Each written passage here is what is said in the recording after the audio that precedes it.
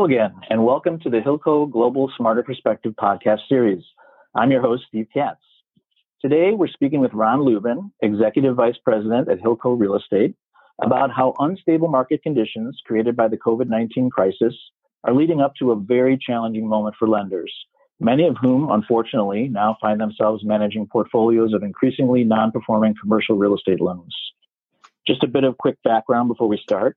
Hilco Real Estate is one of the industry's most respected and accomplished authorities on real estate repositioning, restructuring, and sales, and advising and executing strategies that deliver exceptional returns for clients during both favorable and challenging economic climates.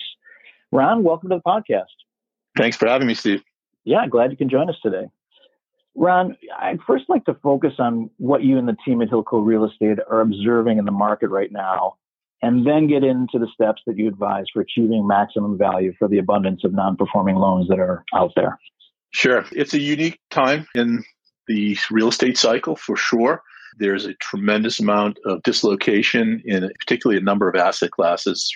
Retail and hospitality come most to mind, but as it relates to a ripple effect into things like multifamily and office space, having a lot to do with the pandemic and expectation that there'll be a lot of disruption in the office space market, having a lot to do with people working from home versus working in their office space. There's a lot of anxiety. There's a lot of uncertainty. There's a lot of valuation disruption, a lot of valuation concern. And from a factual basis, we know that firms like Wells Fargo have already stated that they're seeing somewhere between a 20 and 25% discount or a reduction in valuations on appraisals that they're seeing. So for us, that really tells us that the lending community, the clients that we have that are banks or clients that we don't have that are banks, are also seeing those kinds of dramatic results and are starting to worry about the way in which their clients will react and whether or not it'll result in missed payments, whether it'll result in asset quality deterioration. So we are witnessing that. We're hearing it from our clients. We're hearing it from our customers. And we're actually starting to see the results of some of that occurring. A big part of that is observing a big addition to loan loss reserves at a lot of the banking clients that we talk to. So we're positioned well to kind of respond to that. One of the things that we're doing to try to respond to that is to expand our business more significantly into the note sale arena to help our clients more expeditiously move away from assets that are either non-performing or in the process of deteriorating so much that there's expectation that they might be non-performing. Got it. Good perspective. Thanks. All right. I know also that you and the team have been in constant contact with stakeholders across the industry during the crisis. What can you share with our listeners today about what you're hearing from banks regarding asset quality and collateral valuation right now? Yeah, so just to continue the thought process, and I come at this from a really unique perspective. I spent a significant amount of my career in working for a bank. The majority of the time in working for banks, I spent in workout or troubled debt restructuring or disposition of assets.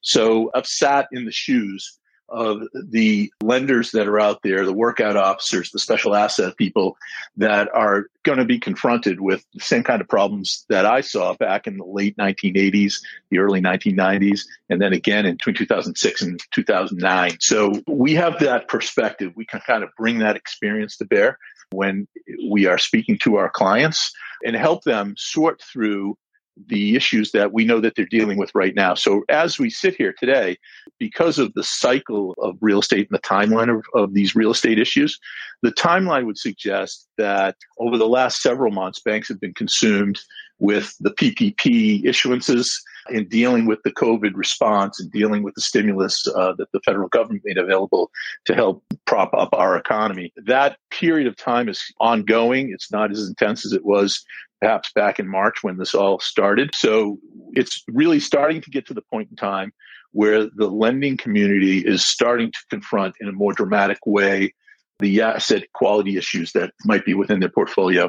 So some of the things that we know that banks will be doing is really looking deep into their portfolios and doing kind of standardized stress testing of their portfolios to determine whether or not there is asset valuation deterioration. There's going to be appraisal issues. Banks are regulated institutions for the most part, so they're going to be dealing with their regulators who are going to come in and look to their asset quality, particularly as it relates to the real estate valuations, and make determinations about things like mark to market and looking at the loans and putting the bank in a position where they're going to have to set reserves, potentially take charge-offs, potentially start foreclosures, and potentially have to actually take the asset back and try to sell the asset.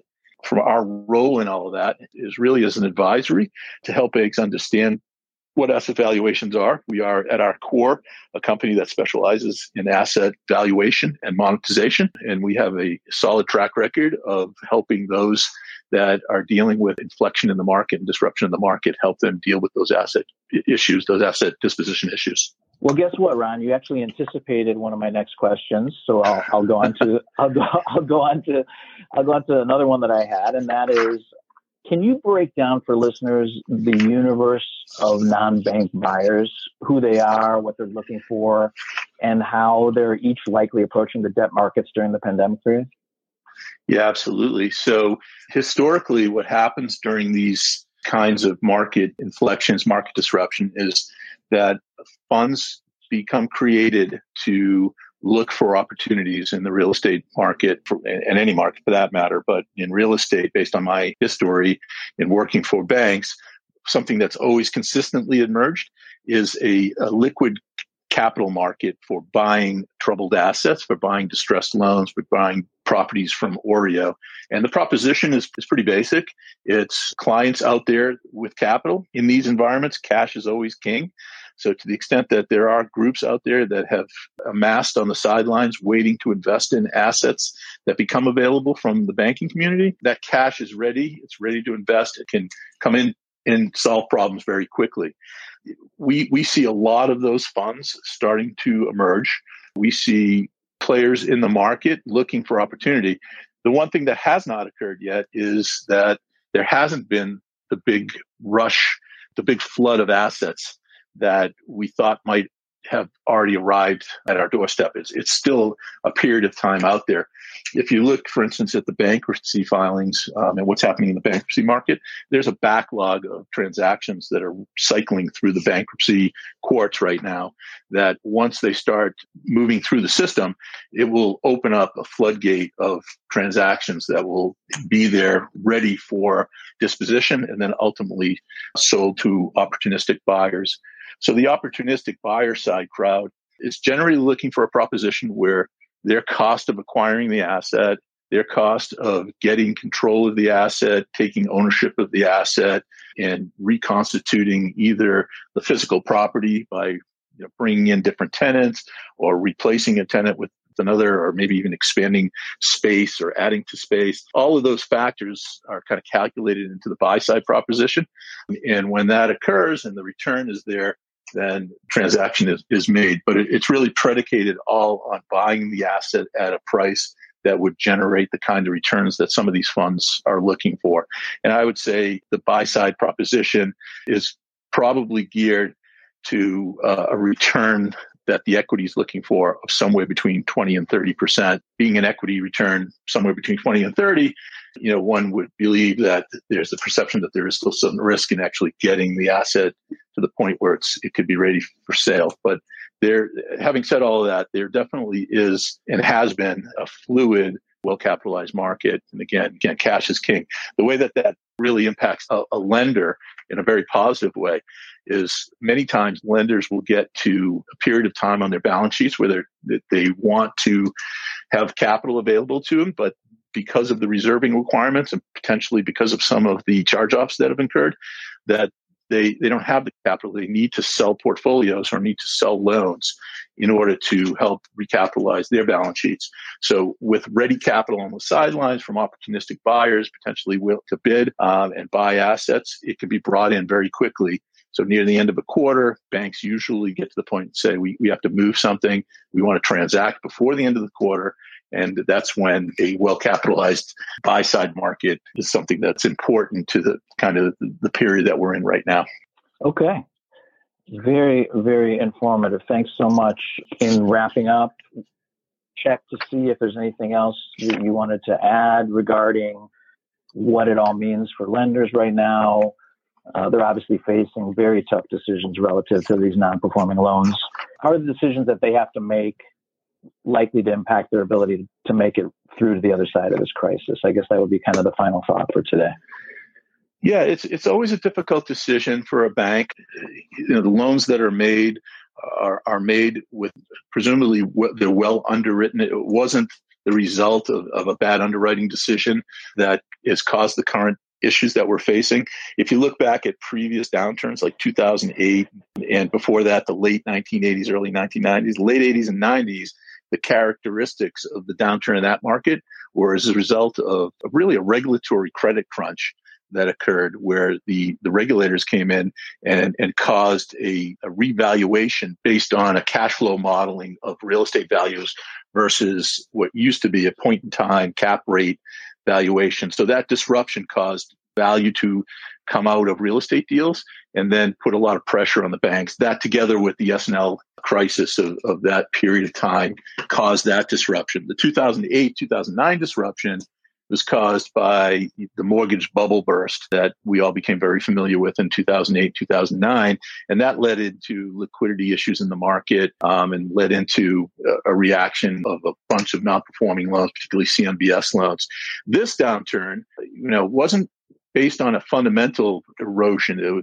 There's not a fundamental real estate fundamentals issues here, like an oversupply issue, or it's not an over leveraging issue. These are, a lot of times these are very well founded, well underwritten loans. But what's taken place is the pandemic has really bared its weight on the asset classes that are sensitive to travel, like hotels and hospitality and retail. And retail is interesting because retail, clearly people aren't going out to shop. They're doing a lot more of their purchasing online with Amazon. But that having been said, there's been a lot of disruption in the mall business even before the pandemic, and this really exacerbated the mall retailing issue. So having said all that, the banks are sitting there today and they're looking at their portfolios and they're trying to make decisions. And that's where we come in. I think one of the things that we're doing is we have real-time experience as a banker, so we understand what bankers are being confronted with, and we can help them strategically position their portfolios for sale. We have experience in having sold loans before. We sold a lot of assets for banks, sold a lot of assets out of Oreo. So we are a trusted advisor as it relates to this. We can do more than just be a platform, for instance. Platforms are great. You can put a lot of loans up on a technological platform, but you don't get the kind of support and assistance and strategic counseling and advice that we tend to afford our clients, particularly in the area of bank dispositions. So we're excited about where we sit in the marketplace right now. We're anxious to help as many clients as possible get through this really challenging time. Well, it's clearly evident to me from your comments that you've sat in the shoes of those who are living through this right now, and I'm sure your clients really do appreciate that, and it serves them well. So for those of you who joined us today, if your institution has portfolio exposure within any of the many sectors impacted by the COVID-19 crisis, and you'd like to gain some added perspective on the situation that you're facing and the potential for strategically monetizing your non-core commercial real estate assets, it sounds like a good first step would be to get in touch with Ron and the Hilco Real Estate team. So Ron's email is rlubin@hilcoglobal.com. That's RLUBIN@hilcoglobal.com. Ron, thanks again for joining us. Thanks, Steve. I really appreciate the opportunity. Yeah, it was great having you on. And listeners, we hope that today's Hilco Global Smarter Perspective podcast provided you with at least one key takeaway that you can put to good use in your business or share with a colleague or client to help make them that much more successful moving forward. Until next time, for Hilco Global, I'm Steve Katz.